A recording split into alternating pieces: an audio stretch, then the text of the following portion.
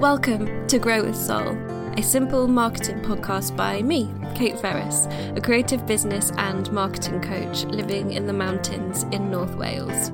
Grow with Soul is for creatives who either have their own business or who dream of having their own business and who want to grow slowly, sustainably and soulfully in their work and in their life. So welcome. I'm so glad you're here. Hello and welcome to episode 100 of Grow with Soul. 100 episodes. This feels like a big deal for someone with trouble sticking to things and who always comes up with new ideas. So I wanted to do something a little celebratory to mark this milestone. Today, I am being interviewed by my good friend Lawrence Toy. As well as having the auspicious honour of being the first man on the podcast, Lawrence is a personal development coach who facilitates events and festivals. And also he knows me from actual real life rather than the internet. So I knew he would do a great job, and I also thought we would have a pretty interesting conversation. We had some questions submitted from Instagram and the newsletter, which were all so deep and juicy, and I'm so grateful for your investment in asking them. As you can probably guess, we went off on a few tangents and didn't get to every single question this time, but I will circle back to any we missed in a later episode. So, in this episode, we talk about lessons learned from burnout and breakups, moments of knowing, what the future holds, and how I'm prioritising the stuff of life. Before we get into it, I also wanted to tell you that I have put together a commemorative ebook to celebrate today as a gift for you guys for sticking with the podcast and with me, or for joining if today is your very first episode. 100 Ways to Grow a Soul is a compilation of every guest's answer to the final question, how do you grow a soul in your work and life, as well as some of my favourite quotes and a few musings and tips from me. If you are subscribed to my newsletter, you will already have your copy in your inbox, but if not, go to simpleandseasoned.com GWS100, that's the number 100, to get yours. So, now, on with the 100th episode. I mean, I don't know whether I should say something first or you should say something first in this context. Well, how are you feeling? I'd love to know that. How does it feel? I feel weirdly nervous. I felt really nervous all day. I don't know. And it's not like I've never been interviewed on a podcast before. So if this was like your podcast and I was on it, I would be fine. But I don't know, it's something about the relinquishing control of like my thing. I don't know. I wasn't expecting to feel like this though. That's something you've been working on for, we're on the 100th episode, right? So you've done 99 before this. And so something's really been blossoming there. And it was really awesome to actually have a listen back over some of the episodes. I listened to the very first episode as well as one of the... And but it was great. What I picked up mostly was there was just this consistency from the start in the little jingle and just the style and the authenticity that you bring. So, yeah, no wonder it's clearly been something that you very passionately have developed and that you've brought a lot of yourself to. So congratulations as we wave the 100th banner.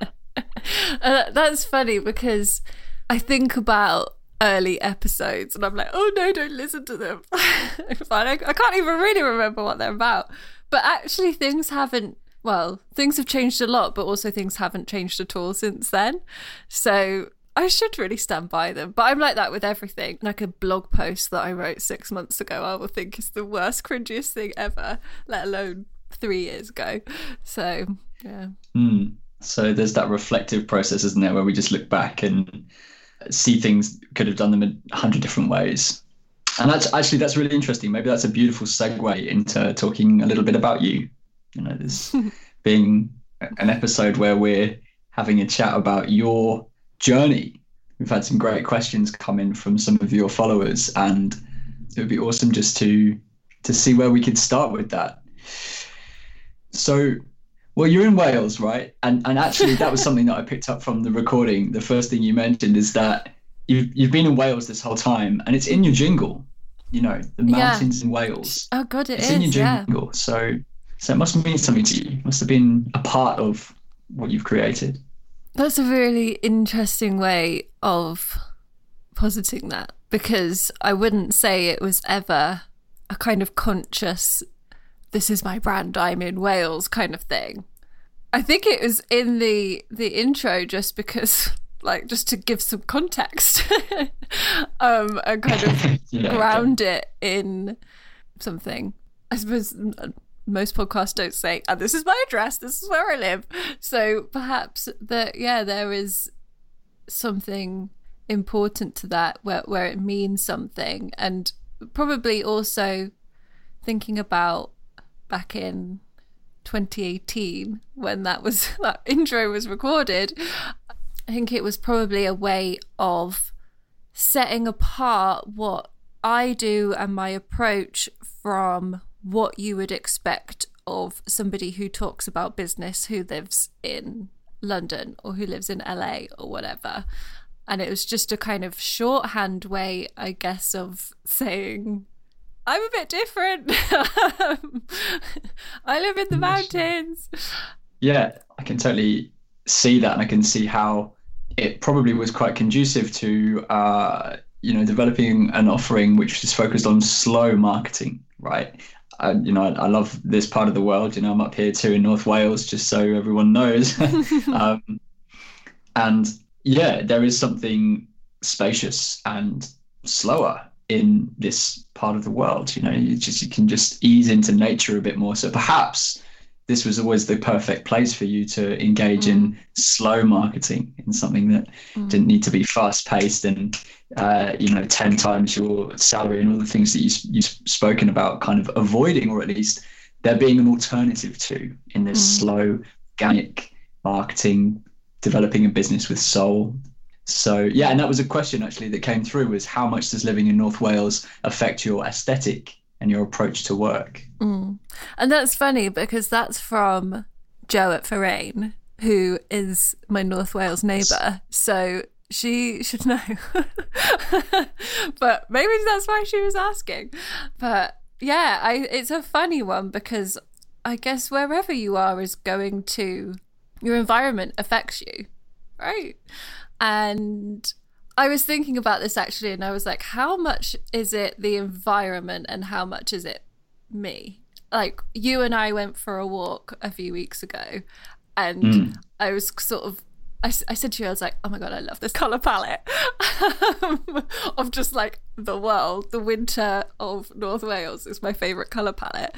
And I was like, well, how much of that, like, is it my favourite colour palette, or is it just that it's what I'm surrounded by and I love it? So I don't know, I think it's probably a bit of both.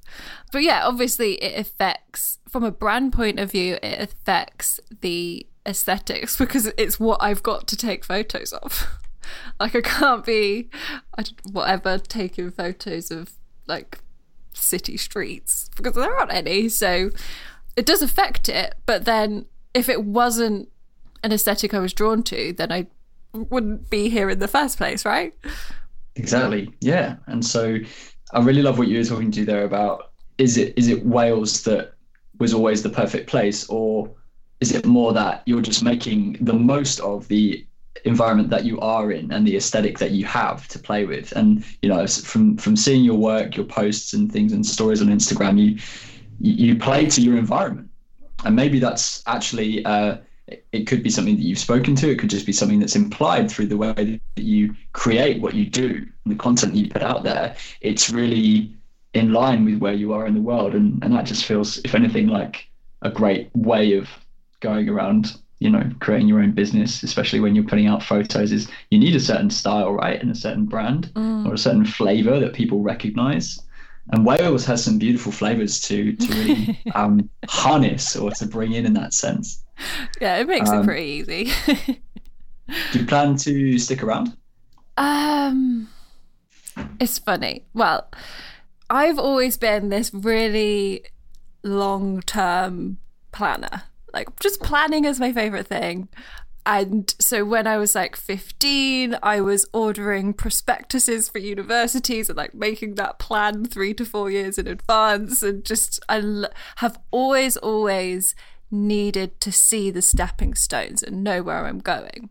And where I'm at the moment is that's so impossible for all the reasons, for kind of personal reasons and financial reasons and pandemic reasons. Like, I can't. There are multiple options of stepping stones, none of which I know is going to be possible. So I have had in the last couple of months to just really sit with what is in front of me right now and not think of what's coming because I don't know. And so at the moment, I mean, it's probably going to be a year at least until the house gets sold. So that's that decision made that I'm going to be around for that long. And I mean, I just feel very sort of torn because it's like, I really love it here and feel very at home and kind of embraced here. But also the idea of selling my house and then immediately getting like a 6-month rental contract in Carnarvon or something does not feel good. Sure. And I think that's more that I really don't want to feel like I'm tied to a chair anymore. And I've always, well, the last couple of years sought grounding and rootedness, but I think I rooted myself so hard I buried myself. And yeah, I don't want to feel too tethered to place anymore and have some options, but I don't really know what that's going to look like. And I'm also quite fine with that, which is a weird place for me to be in, but it's nice. So what you're saying is when you record your next jingle, you probably won't put where you're actually based in it. Well, if I'm being a digital nomad. Ugh, and that phrase makes me feel sick, but... Right, yeah. It's an interesting world, the digital nomad world, for sure. But we don't need to go there, hey? So, okay, yeah, no, I hear you, and what a blessing in a way. It's interesting, you're not the first person who I've had this chat with about, the silver linings or the hidden blessings in a time of chaos. And recently it has felt like there's been a lot of disruption and forced habitual changes, which have really thrown us into different scenarios of reflection or of resistance. And it's so beautiful to hear that, you've definitely received something from that time, and in the form of some space and some opportunity just to reflect, consolidate, and then just be as well, with that less emphasis on moving ahead, less emphasis on, what am I going to do next? Where am I going to do next? And it's so in line with what you advocate for, slow, organic, and this is just slow, organic life as well as marketing. Yeah. And so most of your listeners are going to know already a bit about this journey, this recent time of change and transition in your life. We've had some questions about that though, so it kind of revolves around... Just side note, if you are listening and don't know what Lawrence is talking about, there is a bonus episode that went out at the end of December which will clarify all of this. So pause this, listen to that one, come back. Sorry, carry on. No, I love that. It was a great little kind of cross plug, as it were. So welcome back, everyone, for the second part after listening to that bonus episode in December. Yeah, so it's all really, a lot of the questions that have been asked around this were just, what were some of your learnings from navigating a breakup, and in that process choosing yourself, reclaiming something of yourself in that. And also navigating sort of this phase of burnout, right? Because from the way that you've described it and the way that it seems to have come about, it was a bit of it was all in there together in a sense. It was just this. It's been 2 years. It's been a heavy 2 years. Yeah. And so if you were to cast yourself back over that period of time, what stands out as some of the learnings and the important lessons, the important parts of that experience for you? Oh, there's just so many ways to go with this. I think that then there was something I really specifically wanted to speak to, because particularly as I've been talking about my relationship breakup, I've had emails and things, and one thing that I feel like I need to mention, because for women over the age of 25, virtually, it is a factor, that, I've always been pretty on the fence about having children. So that was not really massively a factor for me, or at least it wasn't like I don't know, one of the question askers asked it very specifically. And so it's probably something that was weighing on her more than it ever weighed on me. And also, from what I'm about to say, you could probably read between the lines that having a baby was never a reason to stay.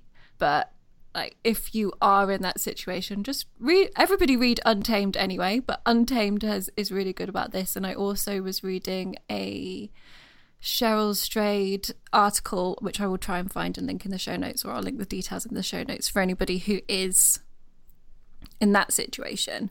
But something that I wanted to talk about with this was that one of the questions, well, two of the questions actually, spoke about what was the moment you knew. And it was that's what I want to talk to, because the reality is that it was sort of a slow, imperceptible deterioration over about 3 to 4 years. And at the same time, there was a slow, imperceptible growth of my own self-trust. And so these things were kind of slowly coming together. And then last year, there was an incident that was a catalyst for those two things, and kind of became the point at which I believed myself for the first time.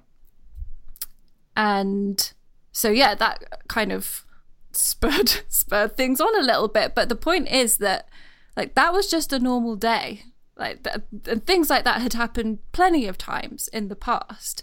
And so that is only kind of crystallized as a moment in my mind now because of what came afterwards. It's only a moment in the rearview mirror in hindsight. And what actually the reality of it is that there is an accumulation of moments over time, and you have to discern meaning from that accumulation, and also believe and stand behind the meaning that you find. And I absolutely get this want to find a moment, because we grow up watching films where there's a moment where everything changes.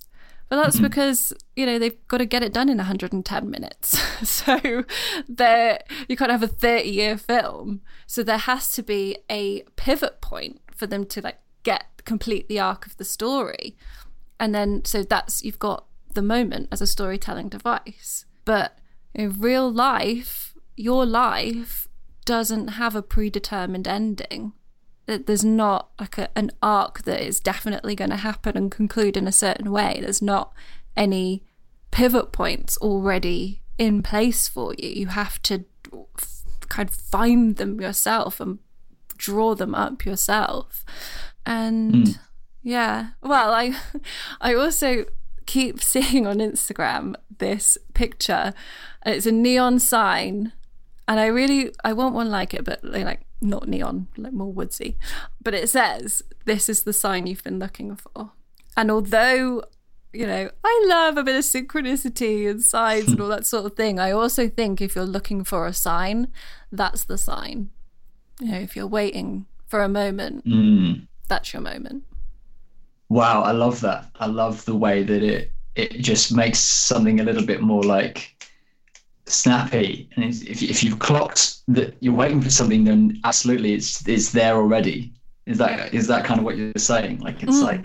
As soon as you wake up to that realization of all right, I'm looking for something to change, that's kind of Yeah, that's exactly it. There's a reason you're thinking like everything's not fine.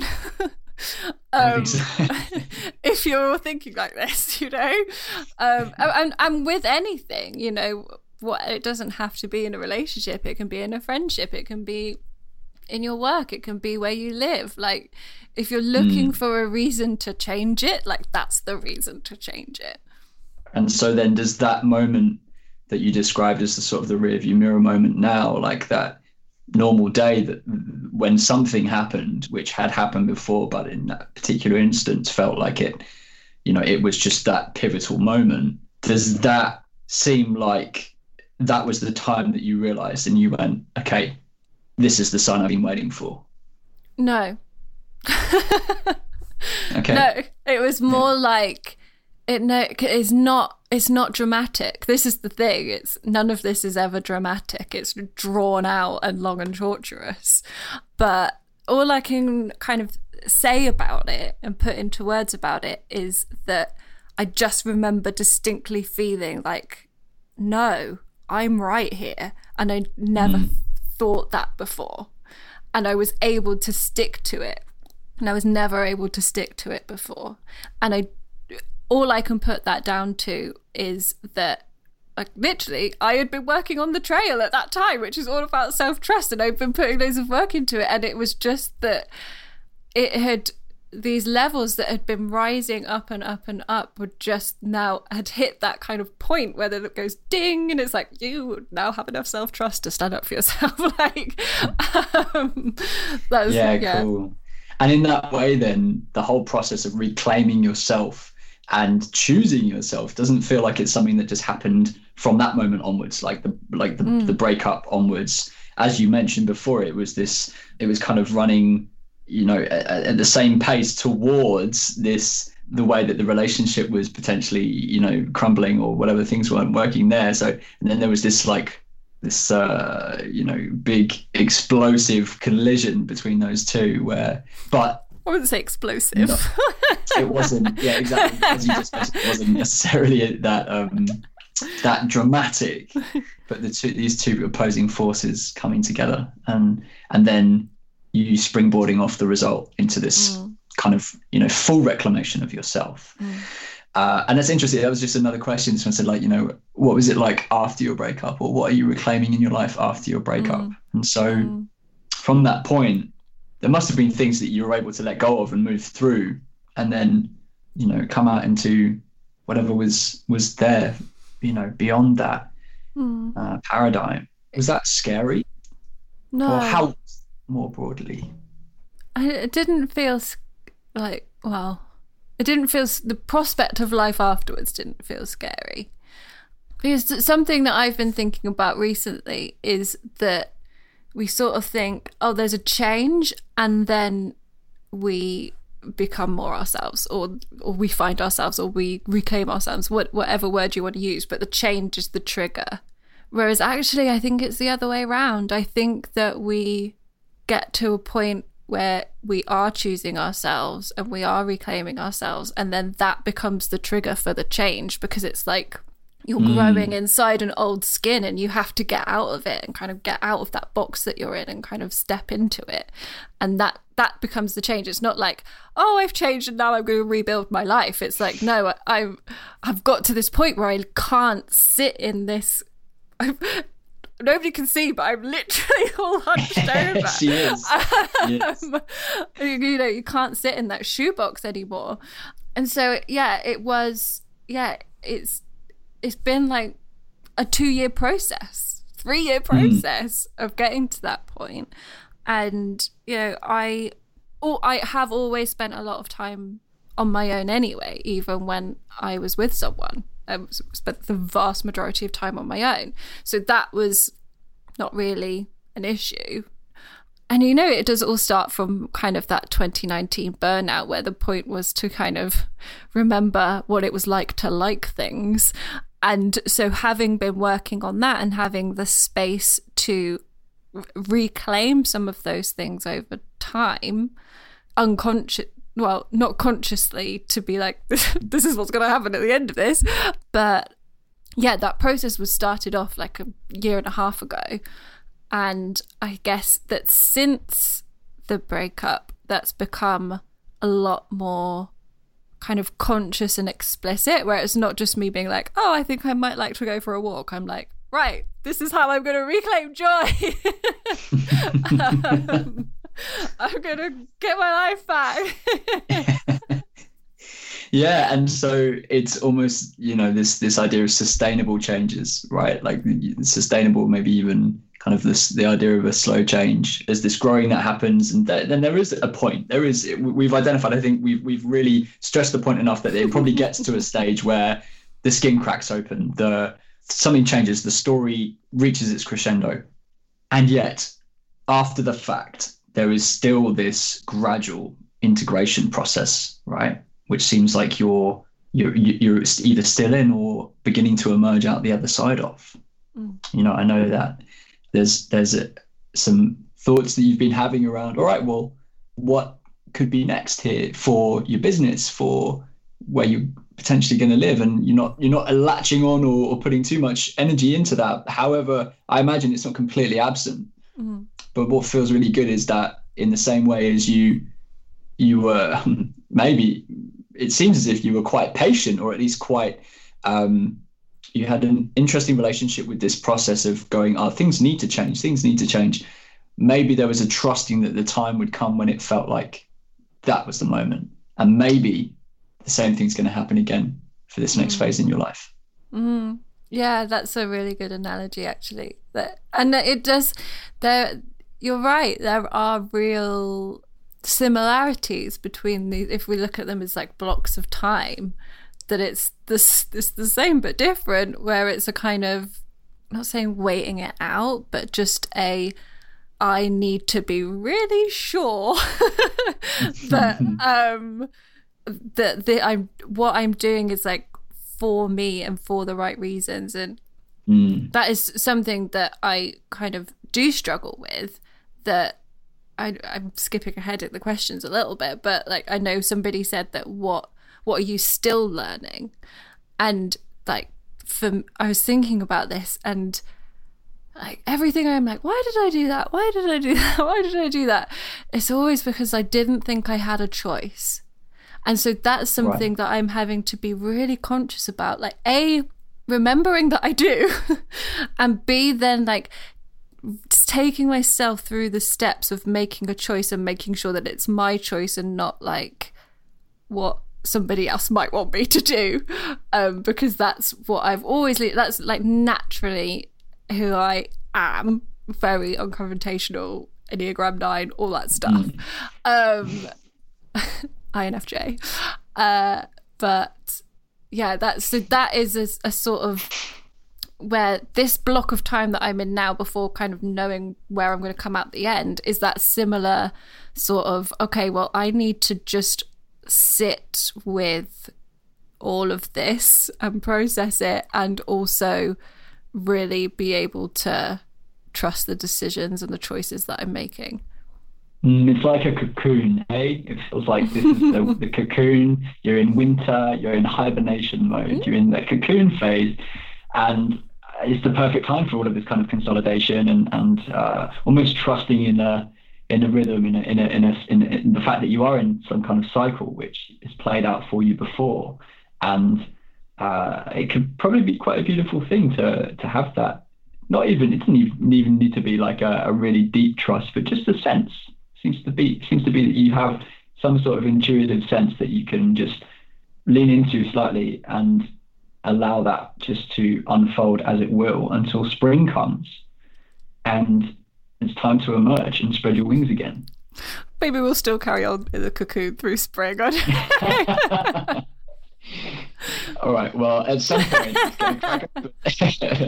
But you'll be ready. This is the point. I think this is the point, is that it feels like this has happened to you before. It's exactly what you bring to your whole method of business growing and marketing. Slow, organic, when the time's right. Don't rush. There's foundational things to set in place. And to see that playing out for you in your life as well is awesome. And I've always admired the authenticity that you bring to your work, and just how it's very clear that you're calling on your own experiences in such a beautiful way, and you bring them into your work and things that you kind of speak to and coach in and things like that. And so, and then that's beautiful, that kind of tying in, because it really means that it's obviously coming from a deep place within you and it means something to you. Your work is literally you, aligned with that, with your values, with your experiences in that way.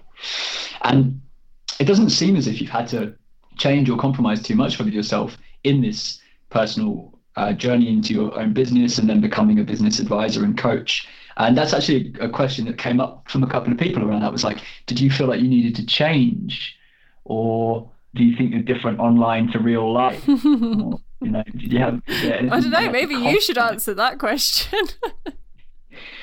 Okay. Well, I'd say no. That's exactly what I've been referring to. Is that you just are.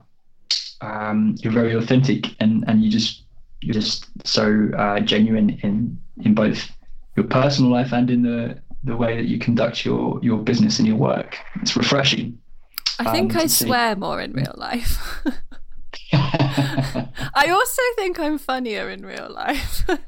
I don't know, this has been a pretty hilarious conversation so far. So that's good. How much self-esteem do you have? I'm going to just tick that with a big 100%. I think I've got 10 self-esteems. 10 out of 10? I don't know. Yeah, like, how do you measure that? I don't know. It's funny. I think, I don't know. It's, I had to look up what it meant. I forgot. Yesterday, I was like, what actually is self-esteem? Well, that's interesting. And so then upon rediscovering the definition, does it feel like it's something that you measure in yourself, or that you have access to? Does it feature in the way that you do your work? So yeah, I mean, I generally think I'm pretty great.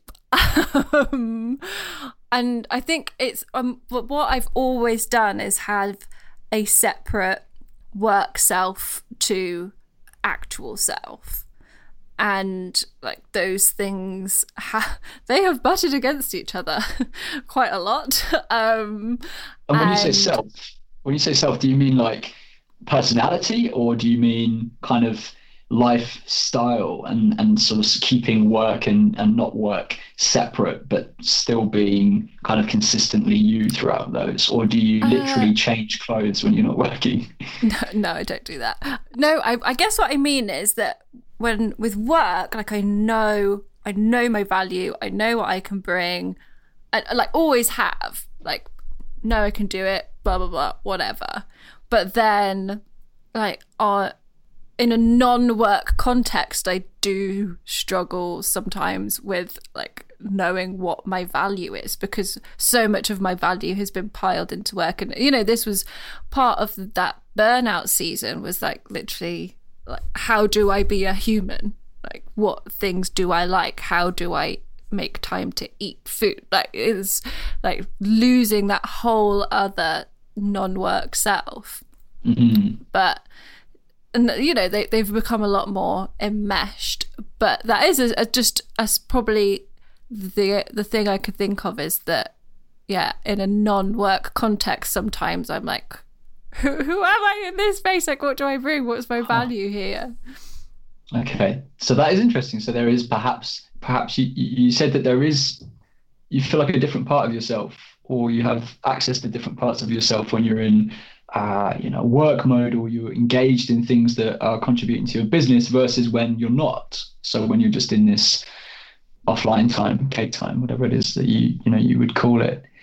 And so in that way, curious question to ask was that something that has always been the case? Like, you've obviously you speak about jobs that you've had in the past, and you've obviously, been through phases of your life where you're going to have some sort of thing to identify with, whether it was school, whether it was a job, whether it was, I don't know, a hobby. I don't know if you've ever played any sports, for example, but were those things present in your life? Were they ways in which you kind of formed a sense of identity? And then conversely, when you weren't in that role, whatever it was, there was this open space and this open time where you were just you being you. And it sounds like that was perhaps something that you've just allowed just to be as it is, and not really ever thought about a sense of who is Kate outside of her occupation. Yeah, I think for a long time that was the case, and it's more about other people and external validation. I think where up until 6 months ago, but certainly very much like through school and through early jobs, it's like, I'm doing this because it's gonna look like this, right? Like this, I'm going to do this career path because that's how I will look. That's how I will appear to be successful. And even when I was kind of formulating what I was saying about not knowing what my value was, that was very much in respect to other people rather than my alone self. Because actually, I'm like pretty good with my alone self. Like I just have little dance parties and I listen to audiobooks and I cook stuff and I go out and, you know, I'm pretty happy. But I guess it's where that becomes in relation to other people. So I know my value to others in respect of work, but not necessarily my value to others outside of that. Oh, juicy. Thanks for sharing. And yeah, that's really interesting and a beautiful thing to be able to reflect on in yourself as well. There's been this external validation, and would you say that you can identify any particular individuals or sort of like times of your life where that was really reinforced? Oh, is it like purely a social conditioning, or like is there like a teacher or a parent or something? Just curious. I think like this idea of sort of revenge success of like, well, I'm going to be so successful and just show them. And what even are you showing them? Like, you're stupid. And, you know, that's like old bosses who weren't very nice, or it's like people at school who, like, you know, like it's irrelevant now. But at the time when you're so much closer to it, it's like, well, I could be so good. I'm gonna be so successful in a capitalist system that you will see, you know. Yeah, right. And so there is this it doesn't quite feel competitive, but it feels like you're engaging with this energy of like having something to prove, or like wanting to not be subject to being looked down on, or even if people aren't actually doing it, right? Like, but how much of that is an internal experience where that's just driving you, is this sense of like, I will not be looked down upon, and how perfect then to find yourself in your own business where you're your own boss, right? So that was probably part of that journey for you, was getting to a point of going, all right, I think the only way that this isn't going to happen in my life is if I'm working for myself. Then I can only look down on myself, and if that happens, I'm putting myself in my place. And then it's just been well, you know, that's funny talking about burnout. That is that's how that happens, is that like I was a despicable boss to myself. Like, if I had been doing this stuff to other people, there would have been a tribunal. Like, you cannot go to the bathroom unless you have finished this, and like, you can't have a lunch break, and you can't do, like, you know, like all this stuff that and everybody does it, and the way you talk to yourself, and it's just like, when you separate it out and be like, yeah, if I was doing, I would never dream of doing that sort of thing to other people, but you kind of do it to yourself. And I think it's very common in the early stages of being in a business where you are in that kind of desperation mode to be like, I've just got to make it work. And it's like I excavated everything out of myself and then just like crammed it back in with like work. And then there was like no more space for anything else, and I was just like this little drone walking around, not being able to kind of, with that.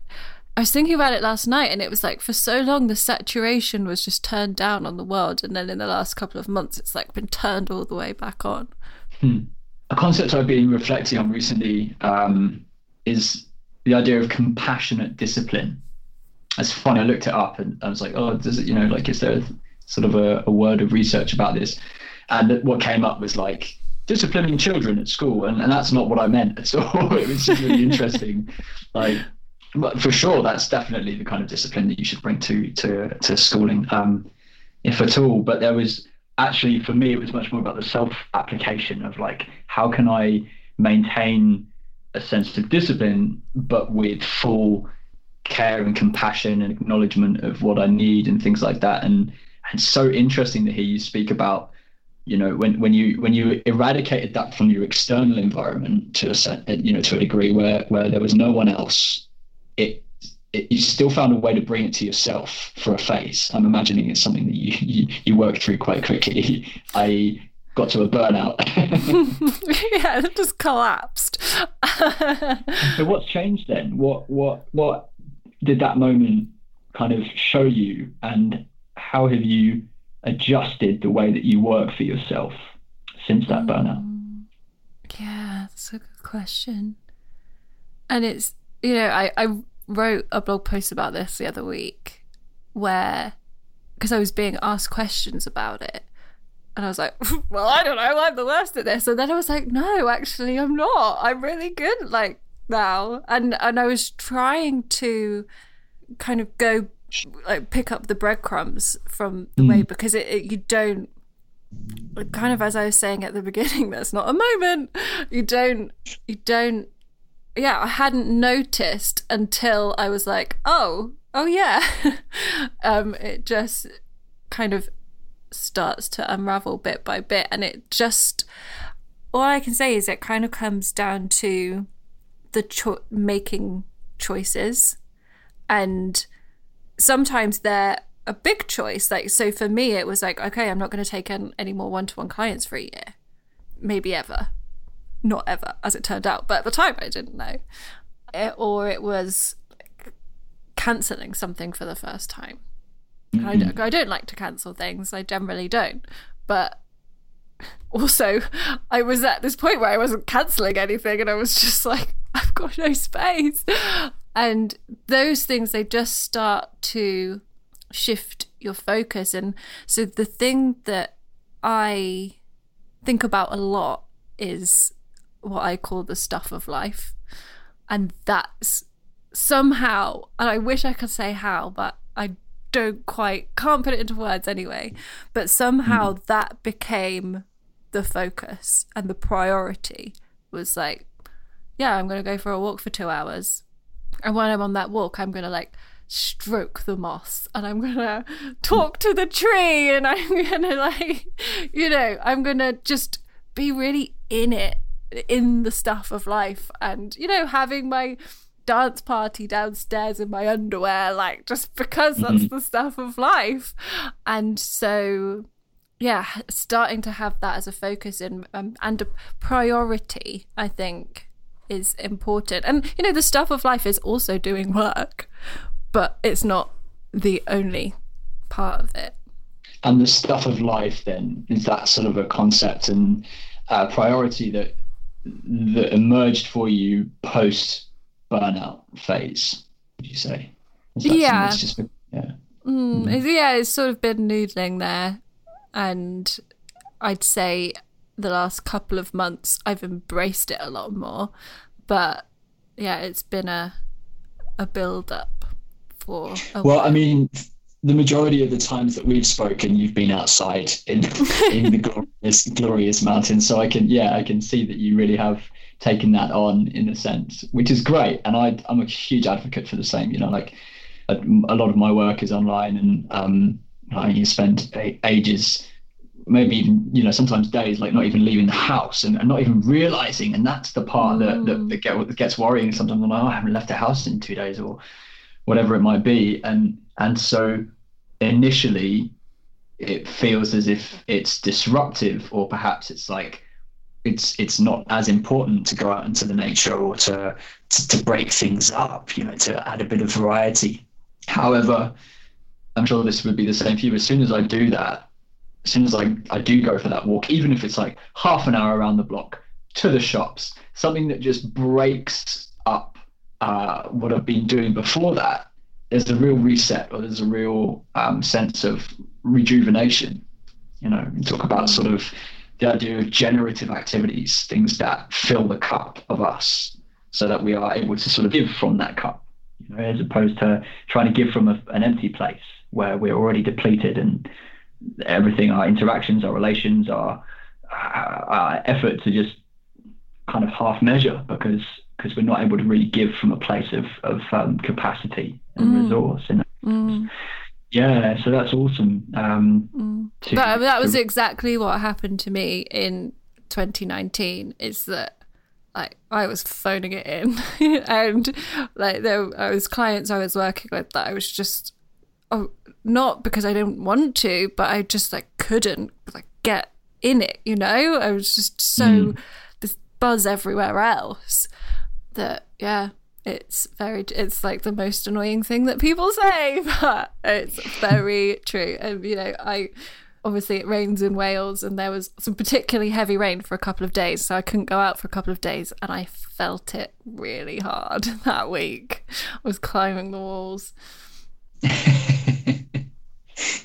Interesting, yeah. And so there is one more thing. There is something else that I'm curious, and so are several of your followers. If you weren't doing this, if you hadn't embarked on this journey of being a business coach, do you have a sense of what else you might have done? Well, if I was, so how am I going to say this? So the obvious answer to this question is that I had a very clear pathway to what it was going to take to become a CMO at a multinational, right? And so that was, I knew what that was going to be, and that was the path I was on, and blah blah blah. So that it is possible that I would have done that. The problem is I was a really bad employee, and didn't like to get up in the morning and didn't like to stay late, and also felt like I had better ideas than everyone else. I think that would have come to a head at some point. And it's funny because when I was 16, I wanted to be a photographer, like you do when you're 16. But then also when I left uni the first time at 21, wanted to be a writer. Okay. And so it kind of feels like those two things have happened. I literally get paid to do those two things. Photographs and write. Yeah. So that kind of feels like there was maybe some inevitability there or something, that through various different ways of means it got there, and it was always going to get there. But also I did an MA in history of art because I thought I was going to be a museum person. So but that didn't work out. And what was it about museums? I just love history. Specifically history, okay. Yeah. Well, and also I guess I liked the idea of putting on exhibitions. So to take the source material and interpret it and use it for education, which I guess is another thing that has come to be just in another context. So I don't know, I honestly, and it sounds so lame, but I don't know what else I could do at this point. I'm virtually unemployable, well, pretty much unemployable. All I'm good at is this. But there's no going back really to the 9 to 5, right? That was another question that came up. Would you ever sort of dream of going back? I don't want to be a snob about it, because I genuinely believe that you can find happiness and fulfillment within a 9 to 5. I just also know that I cannot. And I am way too attached to getting up at 10 a.m. and then going for a 2-hour walk in the middle of the afternoon. And doing what I want all day. So I could not. So I know another question was what's your greatest fear now? And that's it, not having control over my time. How do you feel about the next kind of phase of your life? It seems pretty open right now, and does that what can we expect from Kate? From Simple in Season? What can we expect from Simple in Season? More of the same? Are we branching into new things? What's the sense? I wish I could tell you.